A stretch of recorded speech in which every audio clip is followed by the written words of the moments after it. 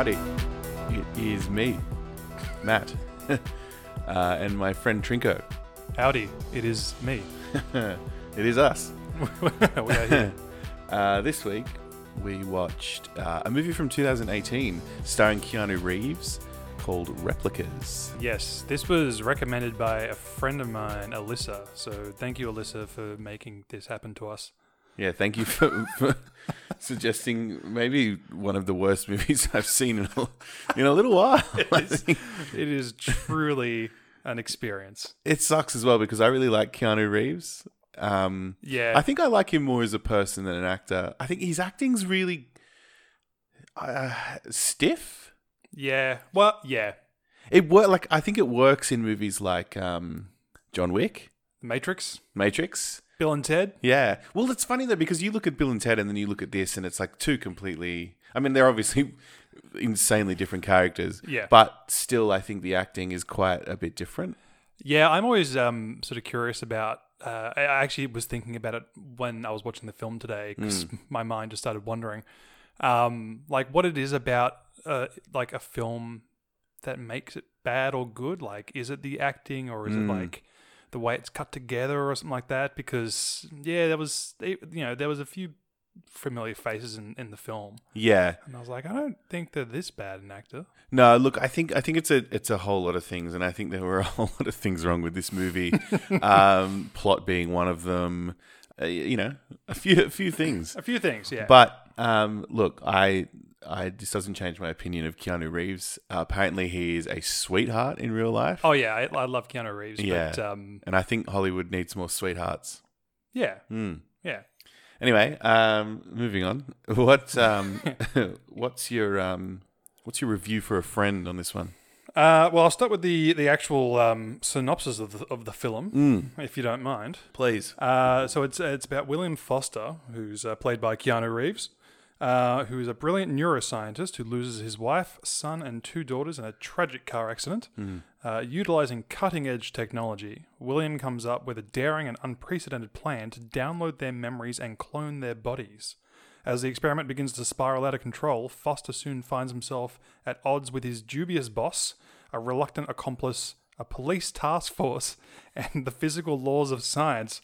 And I'm sorry, I just started laughing because I read the terms a police task force and realized that there's a scene where the police show up for a completely unrelated matter and they're never heard from again. Yeah, that's funny because I was going to say, I don't remember any police task force. I remember this Jones guy's fucking goons, but there was no task force. Hired goons. Yeah. And I might be coming out with this too soon, but I can't help myself because my favorite line in the whole fucking movie is, "My name's not even Jones." That was the best. That was the only part I rewound to watch. That I think to me was when I went, okay, this is really the caliber of film. If you haven't seen it, like I would still recommend watching it, just to see just how bizarre it is. Yeah. Look, to be fair, I really enjoyed the concept of this because I find the concept of what is it that makes us human and can that be transferred into something else? I find that really interesting. And there's a video game I played, I think last year, called Soma. It's like a horror game. And it deals with that like transference of consciousness and the way that you kind of progress through the story really... like in the beginning, you kind of whatever, you can transfer your mind to something else and they can do that in this universe. But then you kind of, as you keep going further, deal with the consequences of that. And sometimes it works in your favor and sometimes it doesn't. And interesting. So, this really brought up that for me because that game really stuck with me. It's worth a play. Okay. If you play video games, I highly, highly recommend giving Soma a go. But yeah. Well, I mean, that's interesting because, and you're right, there is films out there that deal with like, the some of the topics that this film touches on, and it's not that the concepts are like bad, it's just that, and it's not even that this movie doesn't like push the button. I think the problem is that it pushes too many buttons and they're all the wrong button at the wrong time. Yeah, totally. Yeah. And it doesn't deal with the right aspects or no, that's not necessarily true. I think it deals with interesting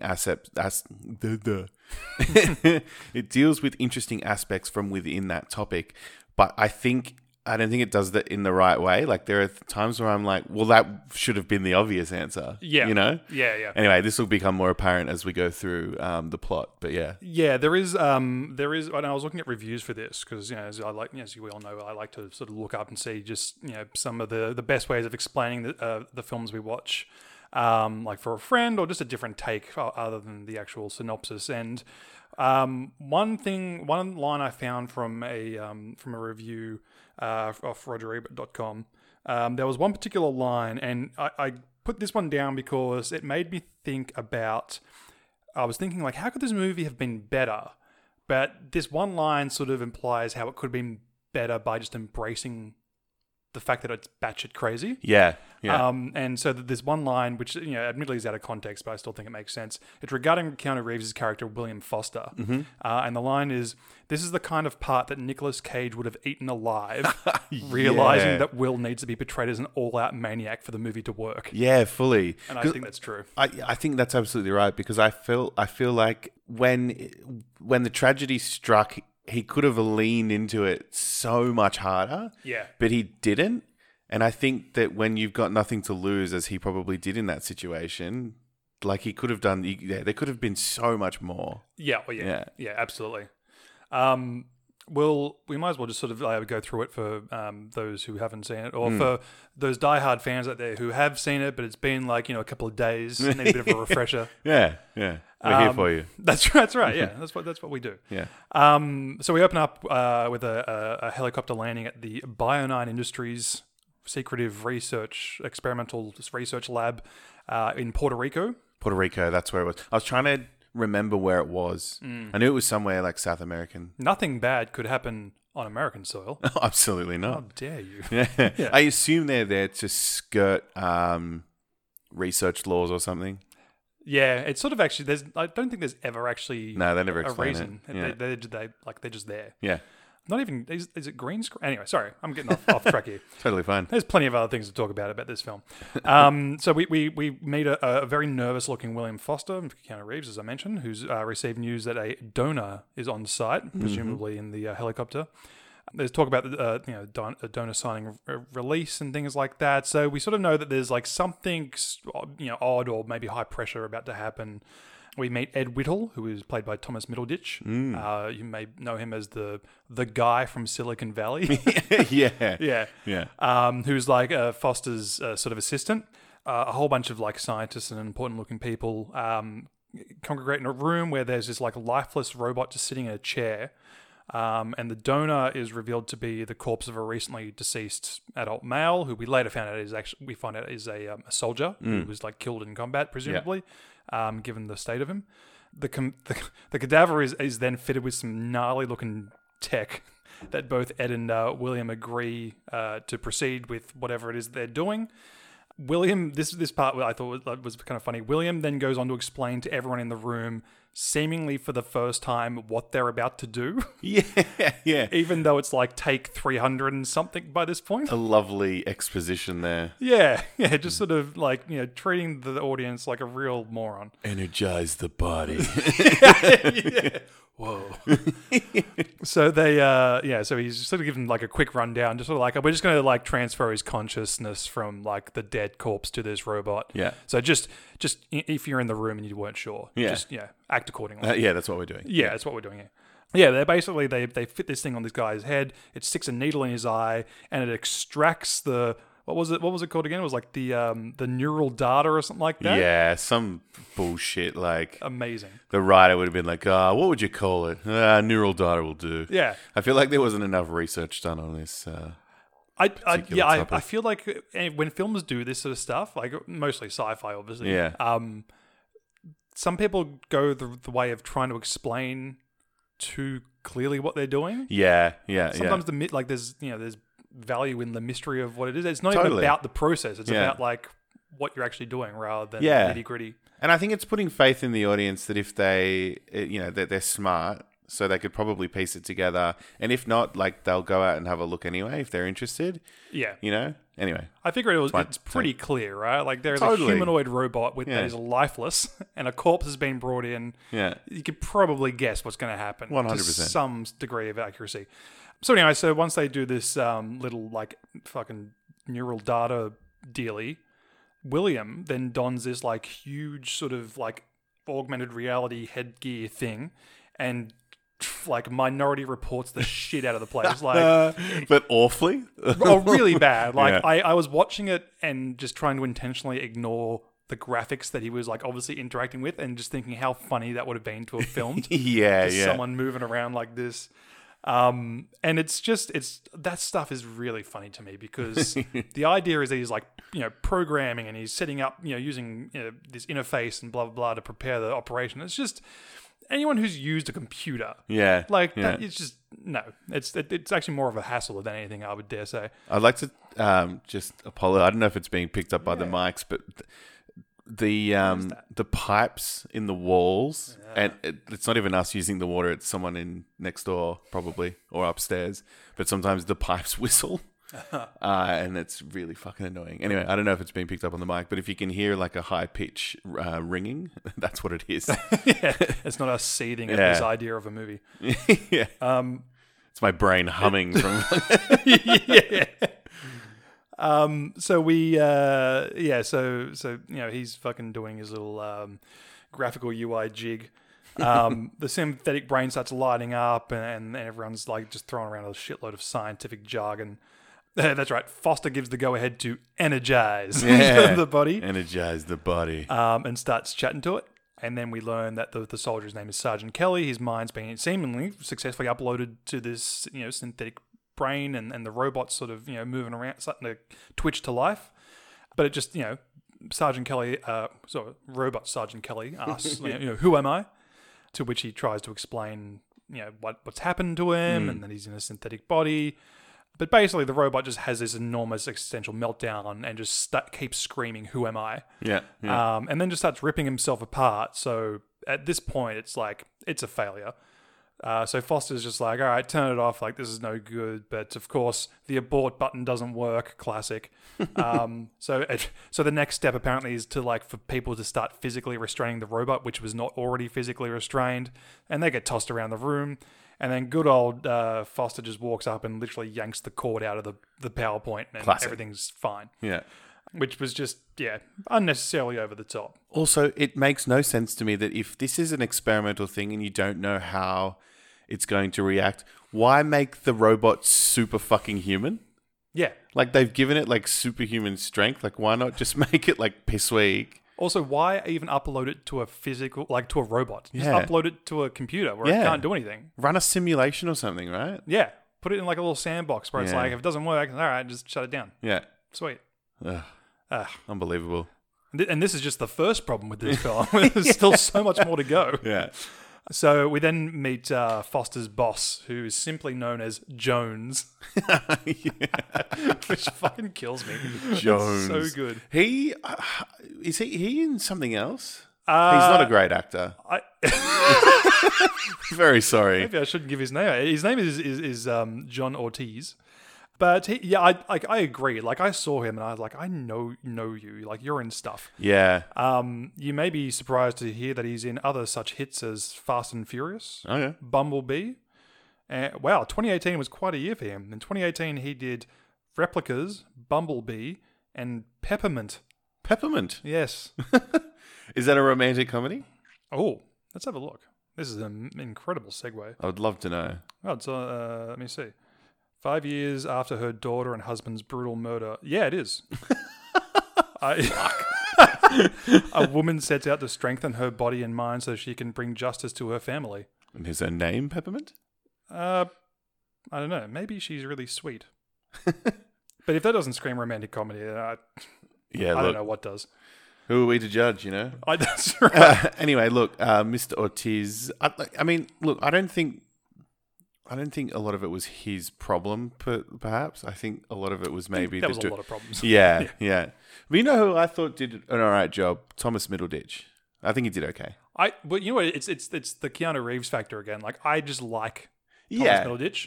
Yeah. So, and that's the thing. There's like a cast here that's like, they're full of likable characters and people who I've seen in other stuff and I've liked them. So, like, you know that these people can act. I think totally. There's a couple of other issues going on Yeah. with this film, but at this point, Jones informs Foster that, you know, there's been a lot of failures. Basically, you've had plenty of chances and they're on the verge of shutting the whole thing down. So William races home to his family, and his family is his wife Mona, who's played by Alice Eve. They're all packing to go away on a holiday somewhere, it seems. Ed arrives at the house because he's house sitting while they're away. It seems like the only responsibility is to feed the fish. They then have this sort of discussion about what happened at work that day, and he was like, oh, nothing happened, you know, like the robot talked and like it ripped itself apart, just the usual. And then Mona sort of, you know, provides the ethical argument against the work that William and Ed do, about, you know, playing God and that sort of stuff, and that he's losing sight of his morals and ethics just for like personal gain, and he's sort of becoming obsessive. Fair enough. Anyway, the Fosters hit the road to their holiday destination when tragedy strikes during the night drive. Yeah. It's raining, it's Pissing dark. Oh, it's really belting down.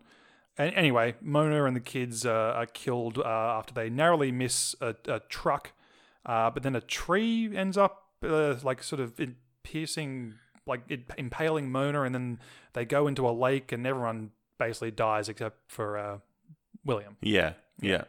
And he wakes up and everyone's dead, so he drags them out of the car and has them all on dry land and stuff like that. So obviously quite a horrific thing that's happened.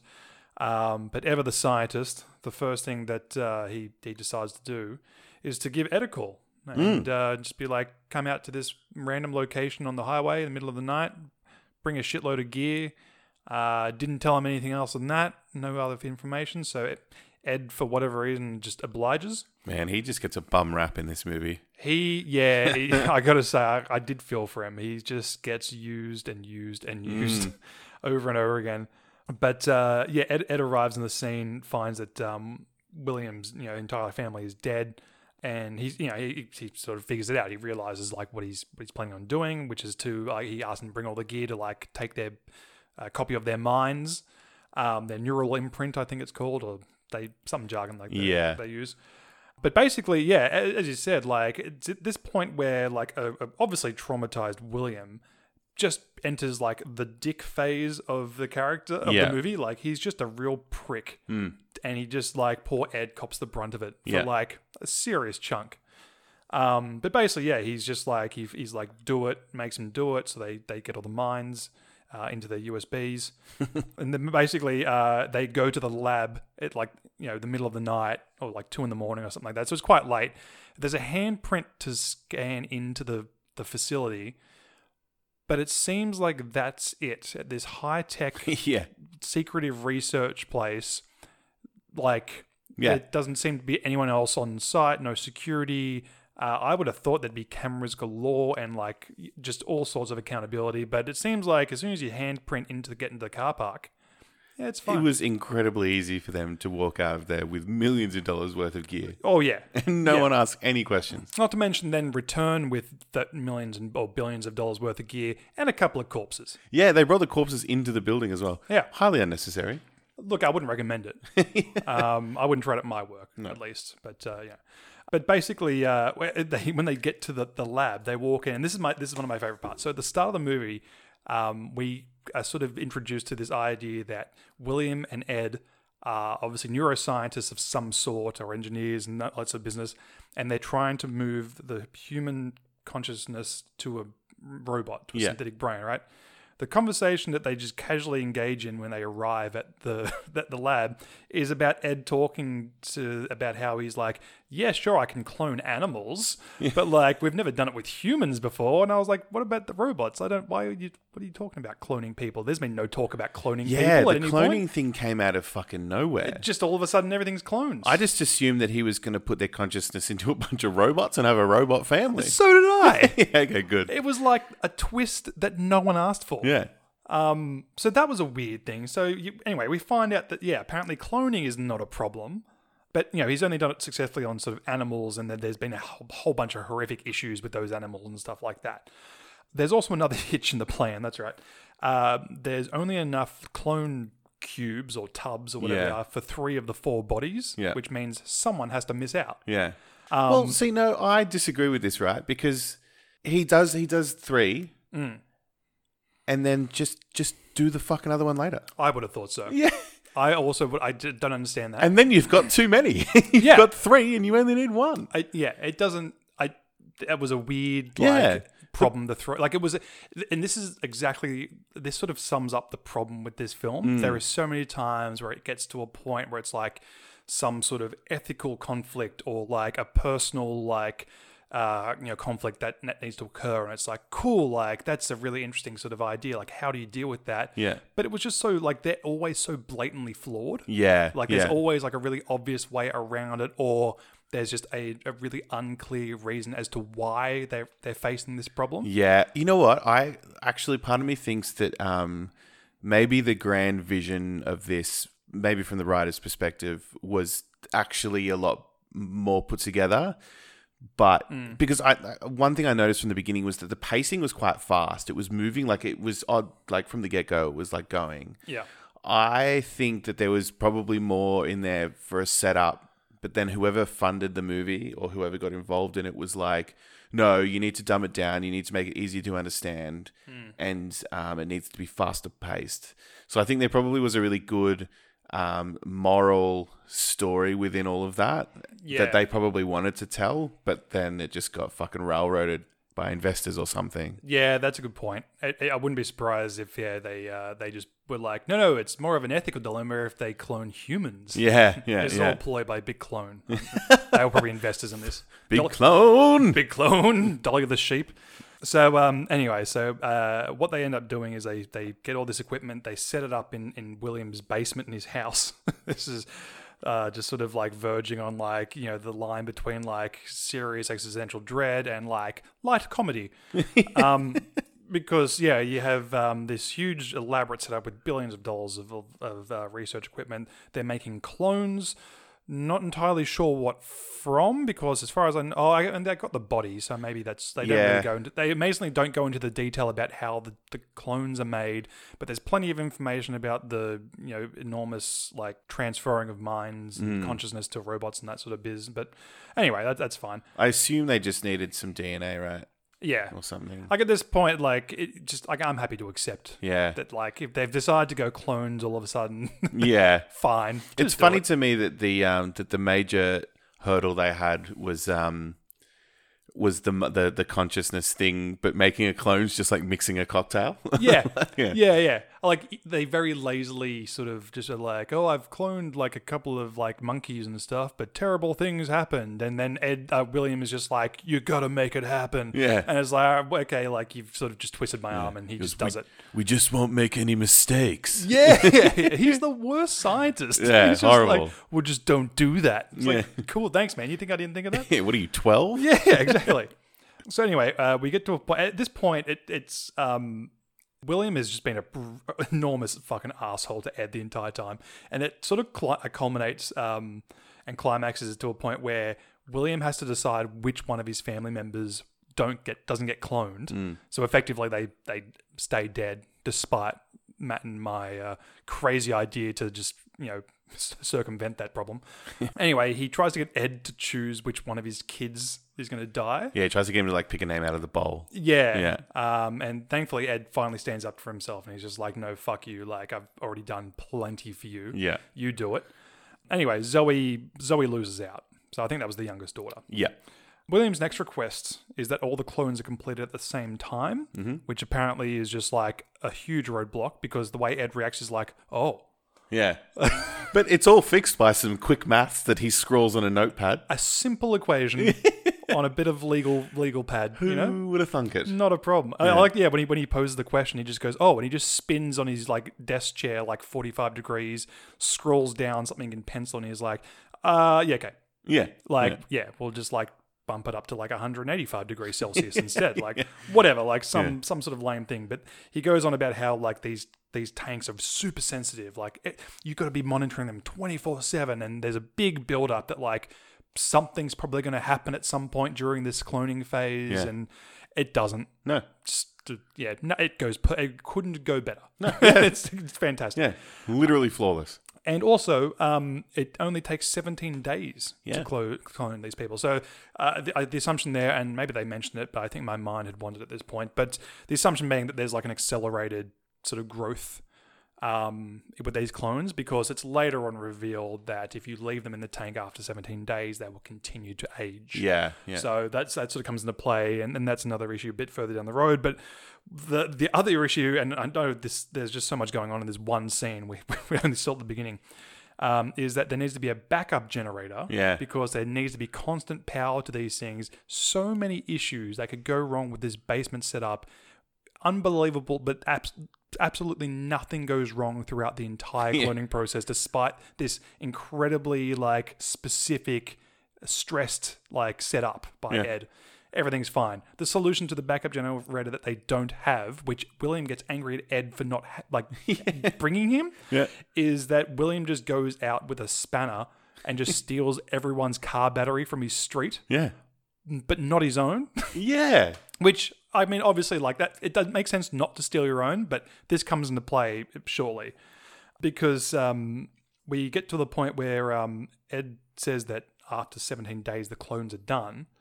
But the problem is that, what about Zoe? Like, her memory is still on the drive, but also, like, everyone's going to remember.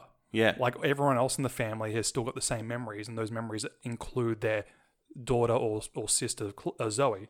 So William's solution is to just corrupt their memories, which you can apparently do quite easily using his little nifty AR goggles. And he just deletes her existence from their minds. Yeah. But then what fucking annoyed me with this bit is, like, sure, you've got the technology to erase her memory from your family's minds, but what about fucking everyone else that knows her? Absolutely. What's the point? Yeah. Like, how awkward is that going to be when you go and do something, like, mundane, like return to school or go to the shopping center for groceries, and someone's like, how's Zoe? And you're like, that's crazy. Like, well, I don't know. Like, how do you handle that? If it was me... mind you, we're obviously looking at this. Totally, yeah. And I know that, like, this is all a narrative thing. I understand that. But it just seems stupid to me. But I would have just... do the 3 kids first. When they wake up, you just say, oh, yeah, mum's doing work in, like, another state. She'll be back in a couple of days. Yeah. And then just cook her. And then 17 days later, hey, here's mum.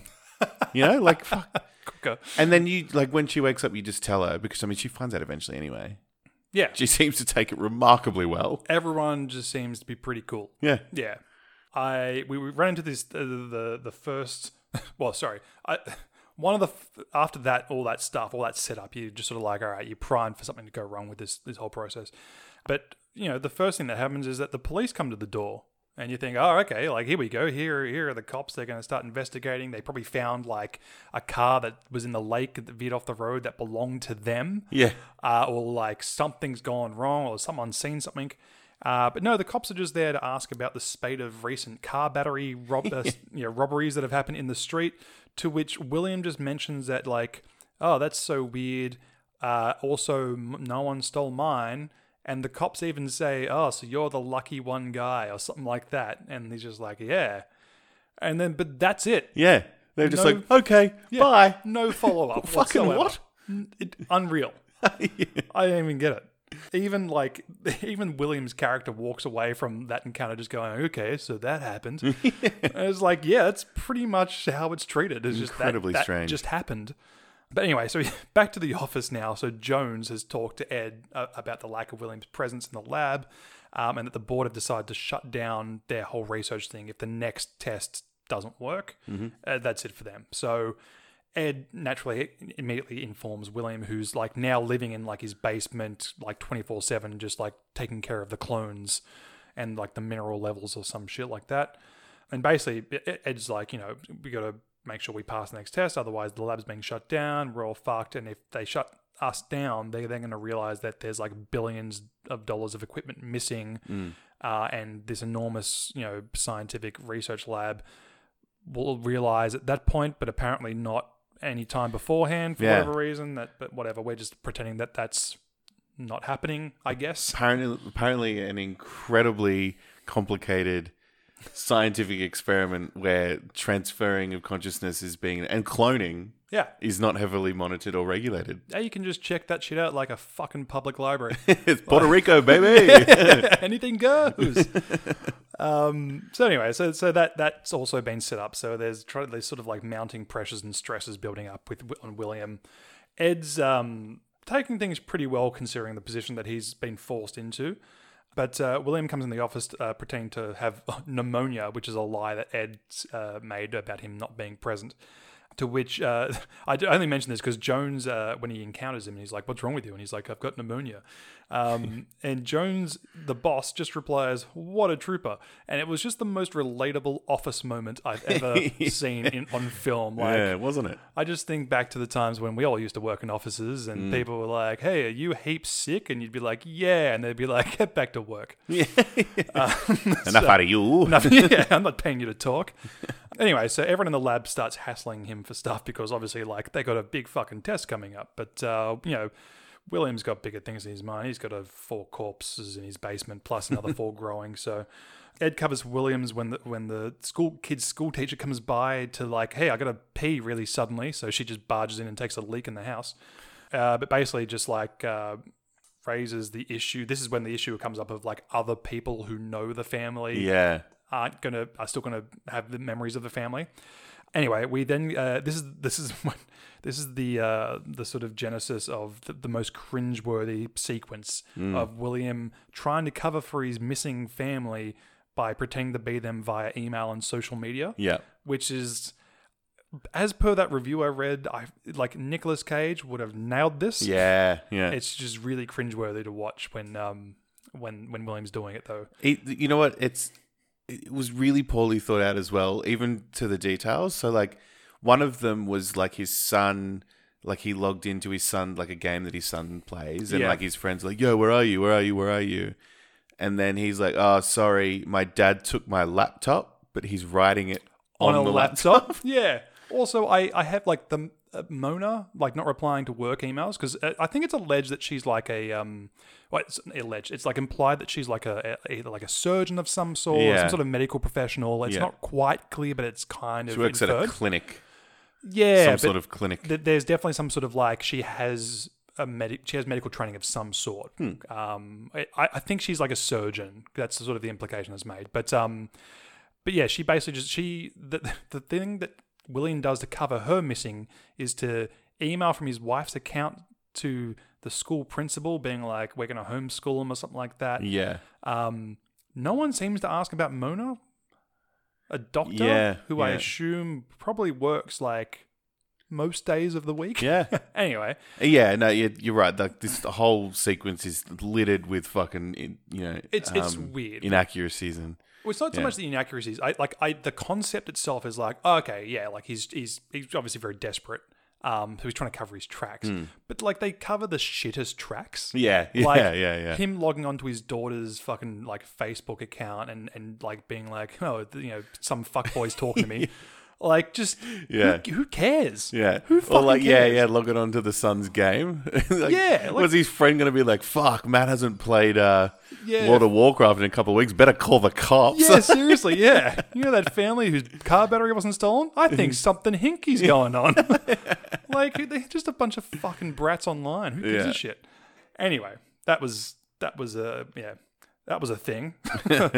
Okay, so 17 days is up. So that's after that enormous spiel about how fucking crazy and difficult everything's going to be, and that they've never done it successfully on animals, let alone with like humans. Everything goes amazingly. Yeah. Everything's fine. William isn't ready though to like. Oh Jesus! Chico almost knocked his laptop over. That would have been expensive. Can't clone that. Yeah, that's right. William isn't ready to take them out of the fucking boxes though, because he hasn't figured out the mind transfer thing. Yeah. So at the moment they're like they've cloned humans, but they're basically like a clean slate, like they're blank. Yeah. And he needs to be able to successfully transfer the memories and stuff for them to become themselves, Yeah. if that makes sense. But Ed is like, tough shit. Like, you should have thought about this before you did this. Yeah. And this is where it sort of implied that there's some sort of accelerated aging, because he's like, if you leave them in there, they'll keep aging, and once you do bring them out, they'll be a lot older than when they died. So people are going to be like, that's not right. Yeah. Anyway, so Williams, again, his solution, he's always got a solution, this guy. He decides, I'll just induce a coma on all these clones. Yeah. Because he has all of the things necessary for that. Of course. They have like a full medical setup in the house, needles, vaccines, chemicals, all sorts of stuff. And so he's going to put them in a coma until he can figure out the how to transfer the mind successfully. But Ed then says you can't keep them sedated for more than 72 hours for no apparent reason. Yeah, he doesn't say why. I don't think. He literally just presents like a time limit on like, you got to figure it out in 3 days. All right, see ya. Like, it's just an arbitrary time limit. Yeah, just a random To be fair, Ed was probably fucking sick of dealing with it all. It's like, you know what? You got fucking 3 days. Yeah, and I'm not going to tell you why. They'd probably be fine, yeah. Maybe the meat spoils or something like that. Maybe they just like die because they aren't eating anything or drinking and stuff. I mean, they are humans after all. Like, it's a good point. But of course, none of that is even remotely mentioned. Oh no. How dare we apply logic? But they drain the pods. Mona comes out. She's doing fucking fantastic in terms of like, she's alive and everything's fine and all that sort of business. So they sedate her and the kids. They chuck them into bed, and Willem gets onto it. Gets on. Working with it. That's right. Sorry, they do hook them up to IVs and stuff, so they are sort of being taken care of and stuff like that. Anyway, we get to a point. This part I kind of lost me. So it seems like William gets to a point where he hasn't figured it out, and he's like about to pull the plug, and he goes to inject a needle into Mona's drip. Yeah. I think the implication is that like he's just like, I can't figure it out, so he's got to kill the clone. Yeah.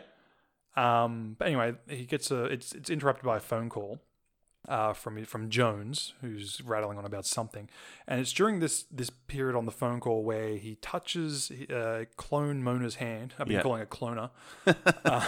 Sensational. And he notices some sort of like brain activity on a fucking screen that he has hooked up to her.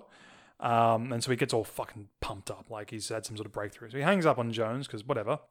And he calls Ed over to explain what happened, and basically does a demonstration where he just touches her and releases, and like the brain lights up every single time. Yeah. It's just like, it's physical touch. Like that's the missing element, you know? They don't have the minds never knew, they couldn't feel their actual bodies. Like, we need to trick them into the robots into thinking that that's their actual body. Yeah. And he's convinced as a result that the human clones they've made will integrate the brain imprint thing fine because they are actually their bodies. Yeah. To me, this should have been a really fucking obvious answer. Not for like the layman, but for someone working in that field. Like, it should be like so like in this game I was playing, I was talking about earlier, they do a really similar thing where it's like they have to get answers from the imprint of a consciousness that's out like stored on a USB sort of thing. So they have to load up that consciousness into a simulation. Right. And they can put the simulation in different environments, and the only one that works is the one that was the last memory of where they were. So it was in like a seat scanning their brain. Yeah. If you put them anywhere else, they freak out and they go, I don't know what's going on. And then the simulation fails. Yeah, okay. So to me, I was like, well, yeah, that to someone working in like that field, that should have been a very fucking obvious answer, I feel.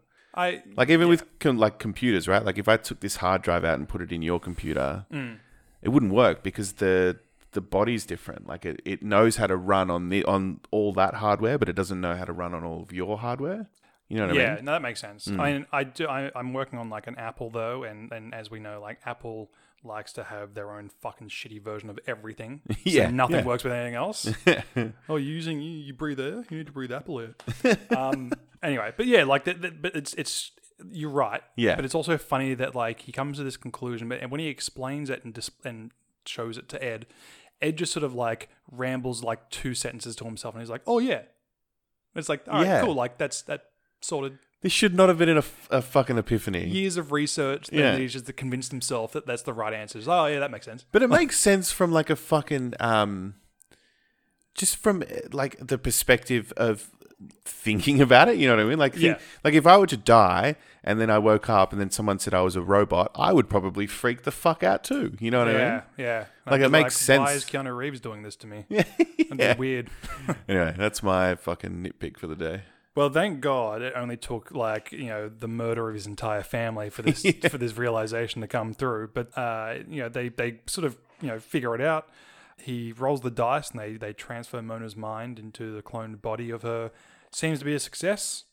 William goes about just prepping the rest of the house so that like his whole family wakes up just like it's the next day, so nothing seems sort of out of order and like that. And then he goes to bed with clone Mona.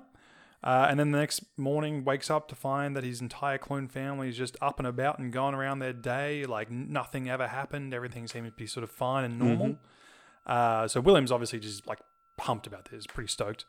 Immediately begins to clog these clone children's arteries with pancakes. He's just like, eat whatever you want. You're alive. And then Clona goes for a run. And this thing, I wrote this down because I was like, when's this going to come back? And I don't think it does. So she goes for a run and then stops halfway through the run and starts clutching at her chest. Yeah. But then just reappears back at home, seems to be totally fine. And I don't think there's ever any follow-up as to what that was about. Nothing comes from it. No.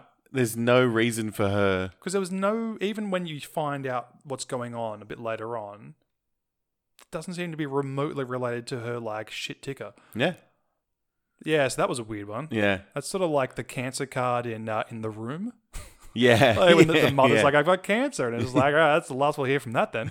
Like, it's just like, I wonder if it was something that was meant to go somewhere and it just didn't. Maybe she was like, maybe she just had heartburn. Yeah. She's like, oh, I need a Gaviscon. Yeah. Gotta head back home.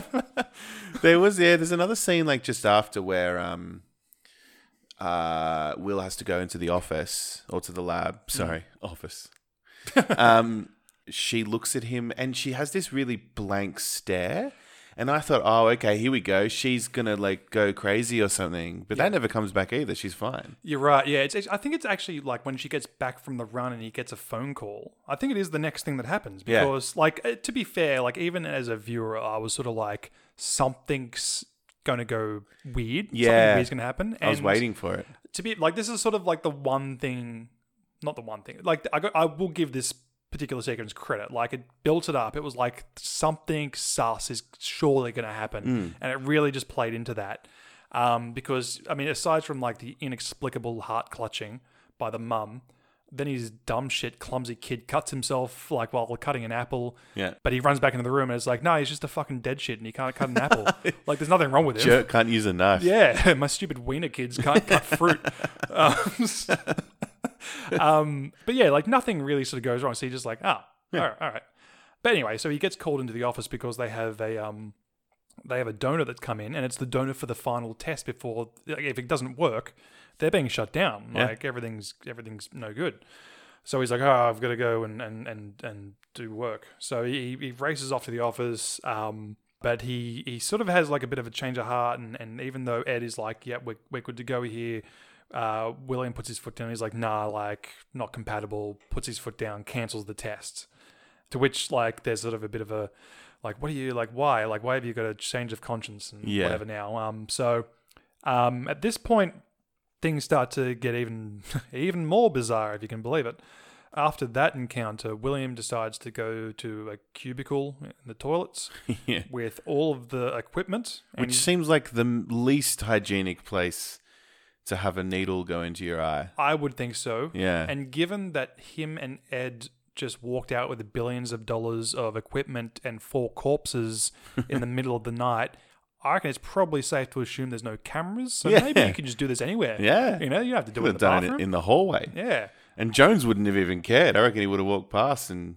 Jones would have gone in and just like, he would have gone to the bathroom. It would have been fine. He'd have been like, oh, I'm going to the dunny. Don't do anything I wouldn't do. He wouldn't have even seen. But anyway, for whatever reason, there is like a weird encounter where Jones comes in to take a leak and he's like, I don't know, how's stuff? And he's just like, oh, whoa. And he leaves, and then fucking William puts on the fucking science headgear and injects the needle into his eye, and he extracts his own neural imprint. Yep. It looks fucking nasty, though, I gotta say. I was like, that's not pleasant. Amazing recovery from such a procedure, though, that he's applied to himself. Yeah. Like, Apparently there is, so there was a dude, I can't remember his name, but he did this procedure called, he was a psychologist or some sort of, maybe a neurosurgeon. Some sort of ologist. Yeah, some sort of brain man. Brainologist. Yeah. He used to do this thing called an ice pick lobotomy, which was basically he would just put a long fucking pick down in that same spot of your eye, so like kind of near where your tear duct is. Right. And there's a small, like thin part of the skull. He would like tap through that with a hammer. Yeah, okay. And then twist the little ice pick thing, and it would sever some neural pathways. And then that was meant to basically people who were mentally ill in like an erratic way. So anyone that was kind of, I guess maybe like severely autistic, right, or just any kind of like. I'm assuming this is a long time ago. Oh yeah. I think this was the 50s maybe. Is this the thing? Is this the same procedure that they do in Sucker Punch? I haven't seen Sucker Punch. Oh, yeah. Sorry. Somebody respond to me. We're not ending this recording to you, dude. it was meant to not relax, but like sedate them permanently, basically. But it was just making them just like brain damaging. It was brain damage. Yeah, it was literally brain damage. So it would work immediately. You'd be like, oh look, they're heaps calm now. So this really worked. Oh god. But obviously everyone just was not well. Anyway, they outlawed that. Yeah. One actually interesting story. And Reeves bought it back. Yeah. Interesting story. He went to someone's house who was mentally ill and was having like a disturbance and was going off, and they, the police called. I'm pretty sure the police called him, and he went out there and they were like, right, boys, hold him down. And he just did a fucking ice pick lobotomy like right there and then on the floor, and then was like, dust his hand off, like, see ya. Jesus. Like, so he did it. He traveled all across America doing them, and he made like thousands of people brain damage. He brain damaged thousands of people. It's insane. What the hell? Anyway, the point of this story is that like you could do it. You could do it in there, and it would be fine. Like it would just be like, yep, wipe away a tear of blood, and you're good.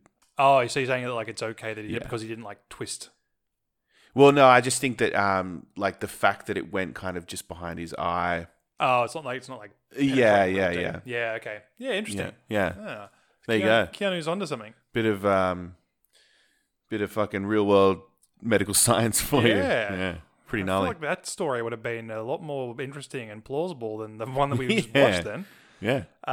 Yeah, cool. Sorry, continue. No, that's okay. That was a good little segue. But well, I guess that answers that thing then, because I was like, he seems to be pretty cool after that. Yeah. Like he just sort of walks up a set of stairs and Ed's like, hey, you're crying blood. And he's just like, yoink. No problem. Yeah.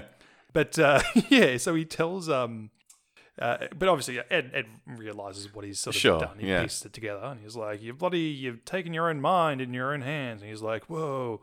And he's like, William's like, oh, I'm going to write an algorithm that tricks the synthetic body into thinking that its actual body is there. Thus, like, everything will just sort of work. So, like, the final test can be a success if they write that algorithm. Yeah. Which is funny to me because that, like, it's fine. Like that to me is plausible. It's all right, no worries. They've like created a logic there. They're going to follow through with it. But William's just like, all right, I'll just write that tonight. See you tomorrow. Yeah. Like, just whips it up. We're just going to do it. Like, I'm just going to write it. I'm not going to test it. Yeah. And then we'll just load it up tomorrow, like on the final day. Oh, it'll work. That is confidence. That man's got bloody ice running through his veins. Anyway, so he gets home, finds that Mona is sort of being a bit funny, and she's like, I'm having some like I don't know. She's having like sort of weird memories. Like she can't remember certain things. And she's like, when were we supposed to go on a holiday? But then I don't remember the holiday, and like all this sort of weird stuff's happening. And William's just like, oh no, you're fine. You're just confused or something. He just sort of like palms it off. Mona then also mentions that their daughter Sophie has been having like fevers. She's had a fever. And he's like, oh, maybe you just got what she has. You know, you guys are just being crazy. So crazy. So crazy. And so he ushers her off to bed, and he's like, I gotta need like 20 minutes to write this amazing algorithm. So he just like goes down to the basement, whips it up, like not even a problem, and not even typing. He does this with his fucking like Minority Report interface. And how? Which is apparently the best way to code. So it does that. It's like no problem. It's just like, yeah, cool. Like we just cut in on him. He's just like, all right, finished. And then he goes to bed. Oh, that's right. Sophie wakes up during the night. And she's convinced, like she's all in a panic, and William runs in to see what's going on because she's sort of freaking out, and Sophie's convinced that her mum has died, so she's having these weird sort of traumatic flashbacks and stuff like that, which is pretty awful, obviously. But William's like, no, it's just a bad dream. Like, go to sleep. He seems to wait for her to go back to sleep. He then carries her down to the basement, sedates her. Amazing parenting. Then overwrites her memories, these like seemingly sort of like, you know, hidden memories or associations that have led her to have these dreams that like her mum died. Which, all right, he's done that, but like he's done it in the fucking middle of the house and left the bed that like he shares with his wife. So she's just woken up and just been like, "What are you doing?" And he's just like, "Oh, like." Nothing. So she's obviously like, well, okay, well, there's obviously like I think it is something. Yeah. And so she then is just like, all right, cool. So you all died. I put you all on a hard drive. We cloned you, and you guys are replicas. Yeah. So she's pretty off it at that point. She's a bit upset, but then she reaches out and grabs his hand. So there's like, I don't know, she seems to be sort of okay with it, but is like a bit conflicted. Yeah. Anyway, the next day, the family goes tree shopping with Ed. Tree shopping. That was like a line that's mentioned earlier on, just offhandedly. Like, I think it's meant to be like humorous, but like they actually went tree shopping. Yeah, they did. And anyway, Mona sees a little girl, and she's like, that kid looks familiar. So she has like a bit of a moment there. And then, so like there's sort of this thing building up. Like they're building up that like the clones are starting to have memories that, you know, were supposed to be deleted, or they're starting to figure things out, and there's inconsistencies with their memories. And it's sort of, you know, there's been a bit of a slow burn to start that process. I tell you what, I don't know what the fuck they ate for dinner, but everything comes out at dinner that night. Like everything just happens heaps weird and real fast. Yeah. So we go from tree shopping to the four of them sitting around the dinner table. Their stupid son pours bloody mashed potato into his milk or something like that. And they're like, oh, you poured mash into your milk. And he's like, duh. He's like, really? Like, he's like, oh, did I? Like, it's like right in fucking front of you. And then Sophie's like, who's Zoe? Like, asking about this sister that she doesn't realize that she has, because the name is written in crayon in her bedroom. And then as soon as she says that, Mona comes, like, leaps out of the kitchen just being like, yeah, and there's a bunk bed. Yeah. Like, everyone just jumps down his throat because he's fucking klutzy son.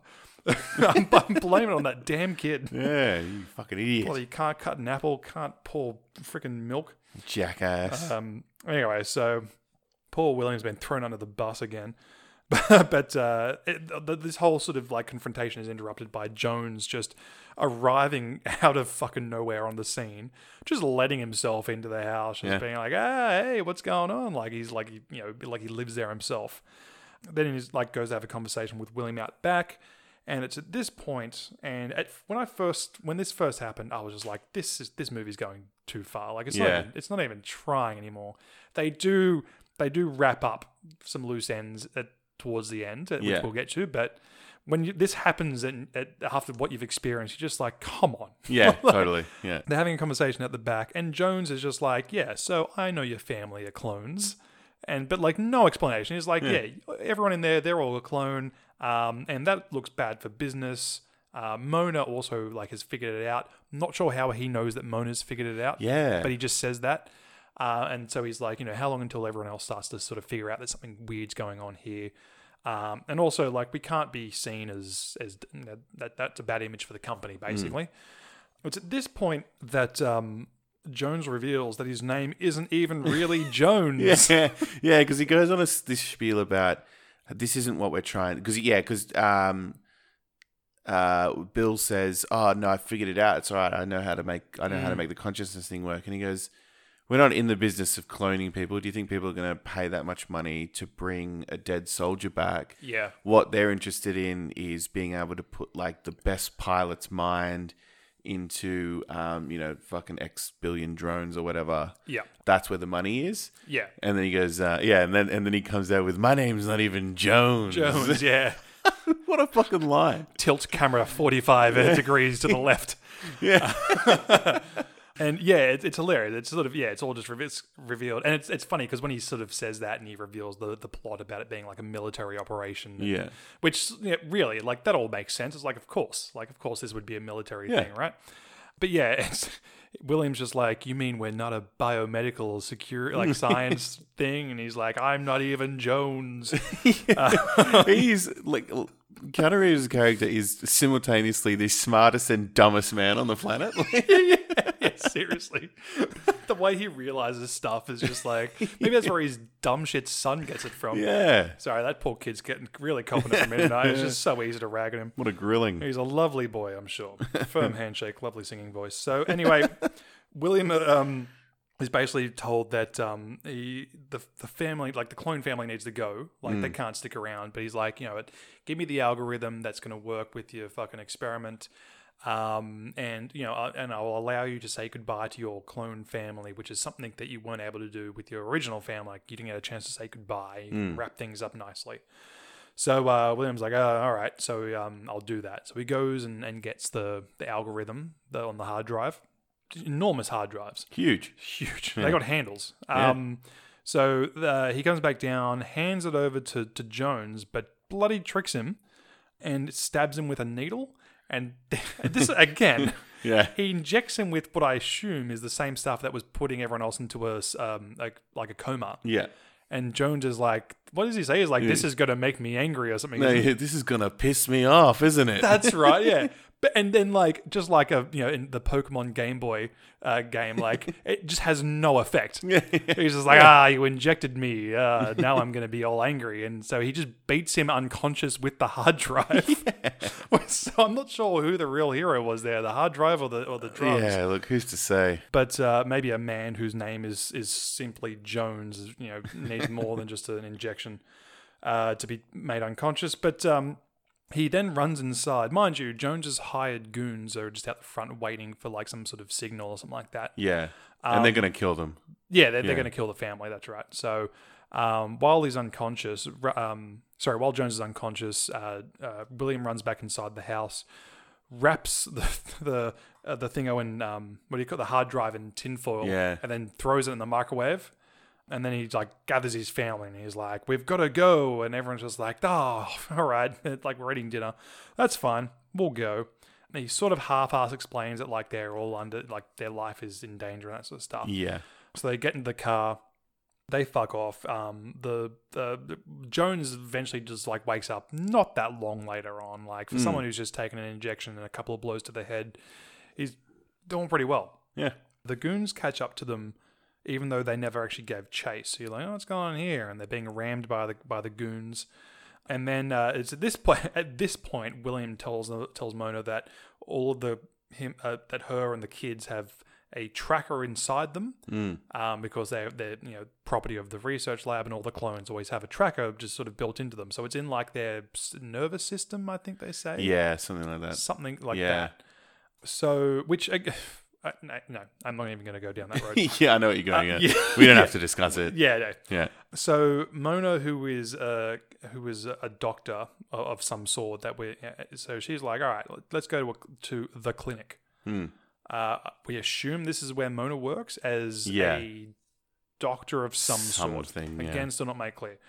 They go in there despite the fact that they can just be very easily tracked. They lose like the goons by like just driving around a garbage truck, and the goons are like, garbage, our one weakness. So they seem to get like a significant lead. They go to the clinic. They go up to a room, and Mona is like, okay, like they get the defibrillator. Yeah, one of those is right. I don't know which one. Okay, I'm gonna defibrillator. Defibrillator? That can't be right. Defibrillator. Hang on. Ask Jeeves. Defibrillator. It is defibrillator. Okay, there you go. Like February. Yeah. Defibrillator. Okay. So they get that. They put the patches on Sophie first, and they're like, we zap the kids and me. Like it should short circuit the tracker that is like linked to our nervous system or something or other. So they set up Sophie for this. They charge up the defibrillator. Very good parenting prevails because William, like always, rushes Mona. Like, well, what's taking so long, sort of thing. And then she's like, if I get it wrong, then Sophie's heart will stop. Right in front of the children. Sophie's like, excuse me? Like, what the fuck? I don't even know what day of the week it is. Yeah, seriously. I'm supposed to be in school. I'm supposed to be getting flirted with by fuckboys. But anyway, so the hired goons track them to the hospital. They get very mildly sort of like reprimanded by like an old security guard who's just like, you guys can't be here. So they just shoot him. Yeah. Seems a little over the top. But anyway, Mona and the kids all have their signals sort of destroyed. So they no longer pop up as being tracked on the little iPads they all have. So the goons are just like, they've fucking disappeared. The family then heads to the dock, to a dock, I should say, not the dock, a dock, where William gets onto a boat looking for keys. It's not really clear whose boat this is, I don't think, or maybe he does, maybe he mumbles it. But I think it was the same boat they were meant to be getting on when they were going on a holiday, and it's Ed's boat, I think. Well, yeah, it's eventually revealed that it's Ed's boat, but at the time, I don't think it's really... He's just sort of like rustling through this boat. Yeah. Going through someone else's tackle box. Bad etiquette, if you ask me. Yeah. But anyway, the goons then find them. That's right. Jones makes a call to an unknown person and sort of asks for something. And the goons show up on the scene. They kidnap Mona and the kids. William's helpless to do anything, but he's like, Jones knows that he'll come after them. Yeah. William knows where they're being taken to, so they go to the research facility, right? Yeah. For a sort of final showdown. So it's at this point that it's revealed that it was Ed that betrayed William and the family and we find that out because Jones returns the boat key to Ed. Mm-hmm. So it was Ed who was who sort of got the call and gave away that like they'd probably be heading to his boat. And when William comes in, Ed tries to sort of, he apologizes, but he tries to say like, look, Jones knows about everything. When you told me to get rid of your family's bodies when this all first happened, I couldn't do it. Jones found the bodies, so he obviously must have just like left them at work, like put them under. This won't be a problem. Yeah, like just put a carpet over the top of them or something like that. Like no one's going to look. But anyway, he's like, no, everything's going to be like work out. Just cooperate, and everything's going to be fine, and we'll figure, things will be sort of figured out. So poor Ed, I do sort of feel for him. I feel like he was trying to do the right thing, but So basically, we get to a point where Jones then kills Ed. Mm-hmm. Which showing everyone that he sort of means business. William gives in and he's like, all right, I'll give you the algorithm. Like, I'll write it for you right now and give it to you. Mona's like, but as soon as you do that, they'll kill us. And he's just like, yeah, but I love you. And so he goes. And he does it. And while he's doing his fucking Minority Report coding, the robot starts booting up. Yeah. So we sort of imply that he's like uploaded his consciousness with the algorithm to the robot. So now there's human William and then robot William. Yeah. Who is finally restrained but just breaks out of the shackles pretty easily. Yep. Again, you're right. Super strength. Superhuman strength, yeah. William comes back, but Robot William is like attacking Jones and his goons. Mm-hmm. William gets Mona and the kids and they escape and they get to the car. But just before they drive off, he sort of has like a change of heart and he's like, no, I've got to go back in for something. He doesn't say that, but that's sort of the subtext. And he goes back inside, and he just in time to stop Robot William from killing Jones. Yeah. And so William bargains with Jones for his mind. He's like, give me a mind and you'll be like the richest man in the world or something like that. Yeah. To which he's like, all right. And, he's sort of like, I'll see you soon. So it's like, does he mean that he's agreeing to that? Or is it like, I'll just see you in hell when I die? Yeah. Those were the options I did to sort of, in my mind to spice this movie up. Anyway, we cut to 17 days later. Mona and the kids are having fun on the beach. William arrives on the scene with a cloned Zoe, their youngest daughter. He finally figured it out. Wait. Yeah, whoa. I can do it. Not sure how he's accounting for the enormous time gap in young Zoe's mind, but hey, childhood trauma. Anyway, we then cut to Dubai. So mind you, human William and his clone family, never been better. Yeah. Everything's just worked out. It's just fine. Yeah. No moral or lesson to be learned here. No. We go to Dubai, where a cloned Jones is alive and kicking. He's got a business where he clones rich, dying people. Yep. With robot William, who wears a suit. He does. And he said, what does he say? He's like, booted it up or something like that. Energize the body. Energize the body. Or something like some cheesy one-liner. Robot William says it. The end. Yeah. Which is just like, fuck. Yeah. Unbelievable. That, yeah. It's something. It's a lot. It's too much. Yeah. So sequel time. Firstly, I wanted to make this movie be in the same universe as Bill and Ted. Yeah, but then I thought, oh, hang on a minute. Which one's Bill and which one's Ted? Because Bill has to be Bill for this to work. And he's not, he's Ted. Oh, no. So that I had to scrap that. That is more logic Yeah. than would apply to this film. Than the whole film. Bill isn't Bill, it's out. And then I thought that because they can very easily just erase and insert new memories, that this could exist in the same universe as like Total Recall. Total Recall. Total Recall, yeah. But I didn't end up going with that idea. Would you like to hear what I went with? I would like to hear what you went with. Okay, here we go. I hope it's a romantic comedy. It is not. Like Peppermint, yeah. It's called Replicas 2. Replicate this. Oh, that's good. Yeah, I thank like you. that. So it's 5 years after the first movie. Robotic Keanu Reeves grows tired of being a slave to Mr. Not Even Jones.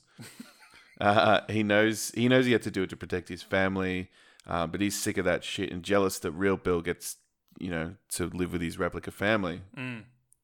So he carries on begrudgingly, but starts building a robot army in his own time with stolen lab equipment, which is easy to do. Yeah, anyone can do it. Yeah. Eventually, he has enough robotic versions of himself to break free from Not Even Jones. There's a big fight scene with like 20 robots and Not Even Jones's security people. Eventually, they break free, and they're out of whatever holds. I'm sure that he was there upon his own volition. Now that I think about it, but let's just say that he had to break away. Yeah. So him and his robot posse use like their unlimited robot stamina to just run for days to a new place. Right. And they eventually get to like a new city. I didn't specify which one. It could be anywhere. They just ran somewhere far away to kind of start a new life. Yep. So they just hire a huge house, rent Like it. Airbnb. Yeah. Yeah. No, but they rent a place. I don't know how they do that because they're robots. Are they connected to the internet? I like to think they are. Oh yeah, they are. Yeah, well they would be, right? Yeah, let's say it is. Yeah. Okay. You know what? I don't care. There was enough plot holes in the first movie. I'm allowed at least 5 plot holes. No, Thank you. I found that was actually part of the problem with these sequels was that Yeah. because the bar was so low, it was actually more difficult. Yeah, it was. There wasn't enough rules to work in. Yeah. So yeah, they rent out a new place and they just settle into their new life as 20 robots of the same person. That's got sitcom written all over it. Yeah, right. But like they're robots, so their capacity for pleasure is pretty limited because they don't have human bodies, right? So they can't get high or like do anything fun.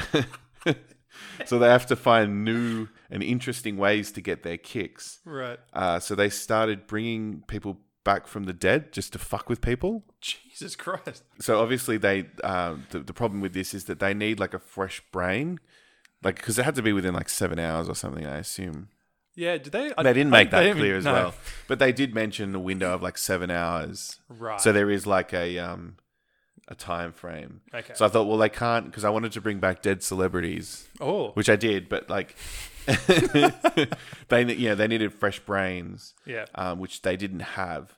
Right. So instead of using the dead celebrities' brains, they used Keanu's algorithm to put Bill's When I say Keanu, I just mean Bill. I don't know why I use a different name there. Keanu Bill, yeah. Keanu Bill. So they just put Bill's consciousness into the bodies of celebrities, and they get the celebrity DNA just by like good old fashioned grave digging, Of course, yeah. like grave robbing. Yeah. So first they bring back John Lennon, who is just very promptly invited onto every talk show imaginable because he's back. Of course. But it's Keanu, right? Yes. Yeah, it's Keanu in John Lennon's body. So this is where they get their kicks, right? So he acts the part for a little while and kind of has a vague explanation on where he's been and how he's not dead. And people are convinced. But then he goes on to do like a live performance on like, Letterman or something. Yeah. And it's just fucking awful. And everyone's like, what? But it's like intentionally awful because it's Bill. And it's not even like his own songs or any Beatles songs. He just plays like Nirvana's Smells Like Teen Spirit and the main riff from Smoke on the Water. Yeah. And everyone's like, what? He's like, yeah, this is great. This is hilarious. Is it on like recorder or something as well? Oh, man. I should have put it on recorder. The next person they bring back is Elvis. But to fuck with people, he just walks around saying, thank you so much, instead of thank you very much. Just like the tiniest thing. And everyone's like, that's not right. What the fuck? Thank you so much. I like that. Just everyone feels really uncomfortable about it. Like, you shouldn't say that. I like that. So weird. So it's just these little things that they're getting their kicks on. So this behavior just goes on, and they have a house full of clone celebrities. Eventually, the celebs start going rogue and weird. And they're like playing, because it's like Keanu's brain in the celebrities, and they're playing their version of what the celebrity would be like. They start having all of these mental, like, it's kind of like the original problem, right? Where they put a consciousness into a different body and it doesn't gel properly. Yeah. So like they start having these proper like mental breaks, and they just go on like a rampage. So one day, all of the clone celebrities band together and just start roaming the streets like a pack of 30 undead fucking celebrity weirdos that are really all just the same person. Yeah. And the world doesn't really know how to react, and everyone's like, whoa, what the fuck's going on? Why are all these people suddenly alive? Yeah. And why are they acting all weird? Yeah, and they're just going crazy. There's like there's like a montage of just them roaming the streets being weirdos. There's an undead Thomas Edison. He's like climbing up poles to punch out the light globes with his bare hands. He's screaming like, fuck to light. Fuck these bulbs. And John Candy has a wheelbarrow full of broccoli that he's handing out to strangers. Oh, my Lord. Freddie Mercury is strutting around with a set of fake teeth that's somehow way larger than his actual teeth. And the riots are just getting out of hand. There's like police everywhere. Celebs are being pepper sprayed. It's crazy. It's so crazy. The real Bill sees what's going on and gets roped in to help, suspecting that there's some sort of nefarious cloning afoot. Luckily, he built a fail-safe into his algorithm that just so he activates that, and all the unauthorized celebrity clones just like turn off. They just like, it's like they shut down. They're just like, boo. So they basically all collapse, and like their power's been drained, and everyone's like happy, like yay, the problem's solved. But what they don't know is that the original robotic Bill it was a distraction. So all the celebrity clones were a distraction, and amidst the chaos, they managed to obtain a massive factory and just mass manufacture more of themselves in robot form. So now there's just like tens of thousands of robotic Bills roaming the earth, and they've just like essentially become Skynet. It's like Terminator. Oh my God. Yeah. And then the world is just enslaved by robotic Keanu Reeves. That's it. Wow. Yeah. A scathing indictment on celebrity culture. Am I right? Yeah. Yeah. Yeah. Man, that is well done. Yeah, thank you. I think you did a good job with that, because this was really fucking hard. Look, it's not my favorite, but you know. I mean, we'd made Coyote Ugly into a space opera, and that somehow seemed much more logical and easier than this film. Yeah. You need rules and like, you know, Yeah. You need rules to work within, and they didn't. This movie just didn't have them. It was not. There was just too much to like be considering all the time. Yeah. And, like to think about, and like nothing made sense. Yeah. I think that was the thing. Nothing really made sense. No, it was like asking a question of like, "Oh, hey man, do you want chicken or fish?" Yes. Yeah. Like, Yeah. yeah. And they're like, no, I'm going to clone every dish and have just like 30 of them. But also I'm going to upload the chicken to a robot. Yeah. Like, it's just, but like, no, just stick with one thing, man. I need to know what I can parody. It was tricky. Yeah, it was hard. And it's about to show because I really struggled with this. I think this is the shortest one I've ever written. Lay it on me. Okay, so things get a little bit dark. Mine's called Replicas 2 Control C. Yeah, I see what you've done there. Very good. Command C for any Mac folk out there. So, Robot William and Jones's business is booming. We're picking up from where they left off, where they have the cloning business for the ultra rich in Dubai. I like that we both went down that same starting route. Yeah. It was the perfect sort of. I mean, like, yeah, it was really the only thing I feel like I could grab onto. Yeah, totally. Yeah. Business is booming, and now no rich people ever die anymore, basically, because they just have like all this wealth and the capacity to just keep on living and cloning themselves and passing on their consciousness. So as a result, an immortal elite have started to overpopulate the earth. I now that I read this back, I realize that really doesn't seem to matter later on. But anyway, that's fine. I mean, that's fine. That's fine. That's your one of your 5 plot holes that you're allowed to have. Yes, ding one. So Jones has become the face of Replicorp. I'm not sure if there was a name for it, but that's the one I gave it. I like it. They're raking in billions, like just obscene amounts of money. Yeah. Like I should have said trillions. Let's go trillions. Yeah, absolutely. Raking in trillions of dollars. Bigger than Jeff Bezos. Yeah, well, it's funny you say that. Robot Williams, I keep accidentally going to say Robin Williams. Robot William performs the mind imprint procedures and does like research at sort of his leisure and stuff because he's just a robot, right? Like he's got no family or anything else, but like he's basically got the capacity to just focus purely on like his work. Yeah. Meanwhile, human William and his clone family are basically just living the sweet life because since William is also technically Robot William and Robot William is part of this $1 trillion business and is earning an income, but he doesn't really need like a personal income. So human William and his family just get to like live off that money. Yeah, right. That's the little sort of thing I gave them. Yeah, nice. So they're just like sweet. They're just like kicking back while Robot William does all the work.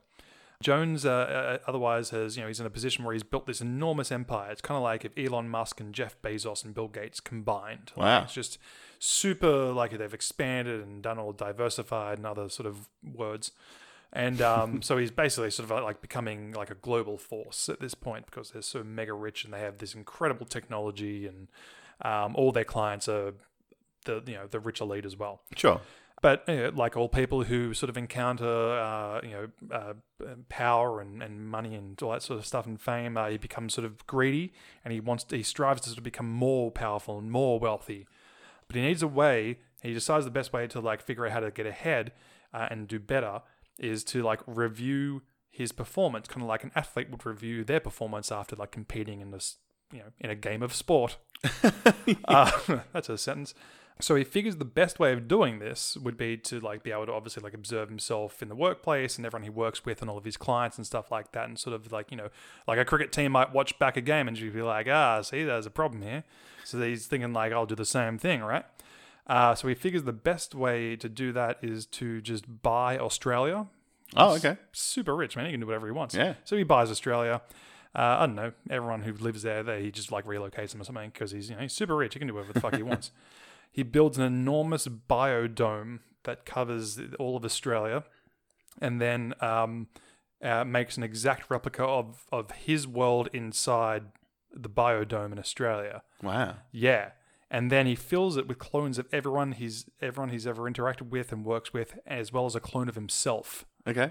And he sets this up as like their own sort of world where he can they basically will just it's a simulation of his own life that he can observe. Right. Okay. Yeah.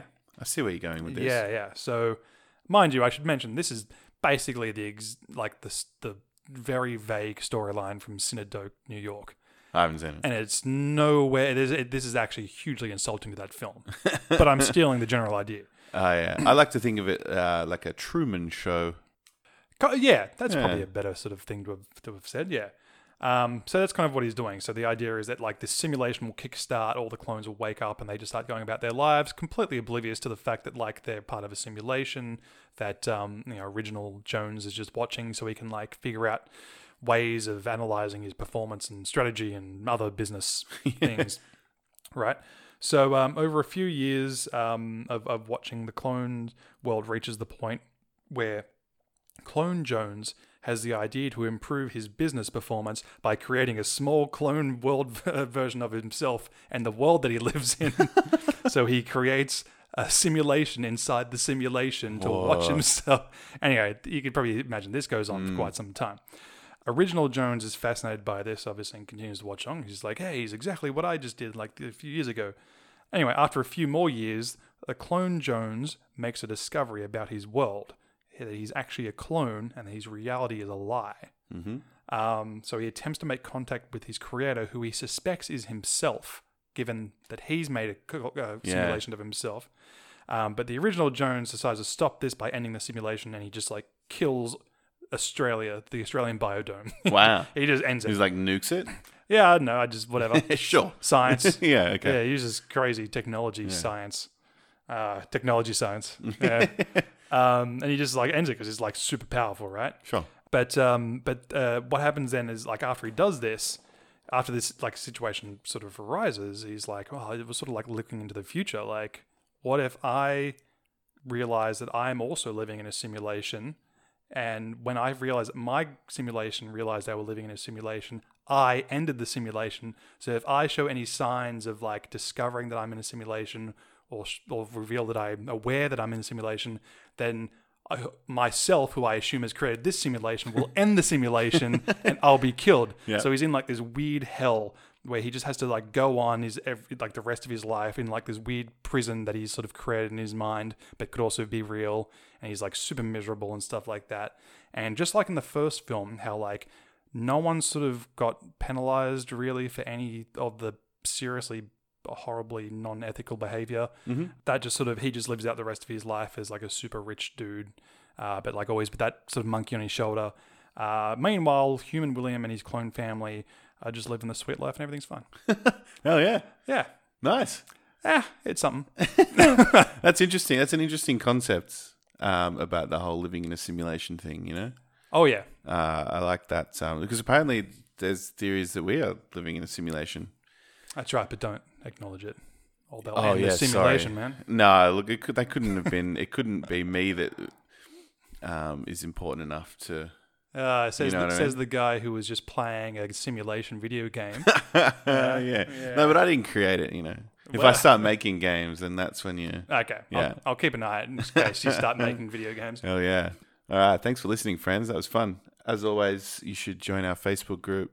It's the Motion Picture Podcast. If you just search it, you'll find it. I think it's the only group out there on the internet anyway. Oh yeah, it's the only one worth joining. Just open up your browser and it'll be like the only result. Yeah, that's it. Yeah, all right, cool. Thanks for listening, friends. Thanks, friends. Until next time.